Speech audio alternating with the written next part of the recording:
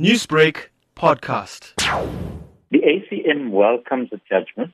We believe that it opens the door for individuals to stand both for national and the provincial levels of government. This was prohibited before, and we certainly hope that it encourages individuals from the community to come forward and stand for these different levels of government as well. Now, Ashok, what is the current weakness with the electoral system? I think there's several levels of weaknesses. One of the important things that the ACM stands for is accountability, transparency, the answerability to voters, the power of recall. And we actually think that this kind of judgment will deepen democracy and lead to voters having bigger say over the representatives that they vote for, and as well to get them recalled if they don't stand up to the values that I've mentioned. Mr. Chandika, what's that final comment you wanted to add with regards to lockdown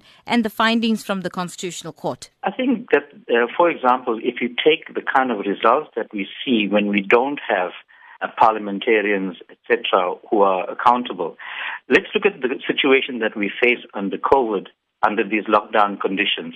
We are 25 years into democracy, 25 years plus. Yet we haven't tackled the inequality, the poverty, the homelessness, the unemployment that prevails in our country. Now, if we had representatives who had integrity, who had the accountability and the responsibility, I believe we would be far further down the line in terms of having the infrastructure, in terms of having more jobs, more development, so that in 25 years' time, we are not having the same conversation when another virus confronts us. Newsbreak, Lotus FM, powered by SABC News.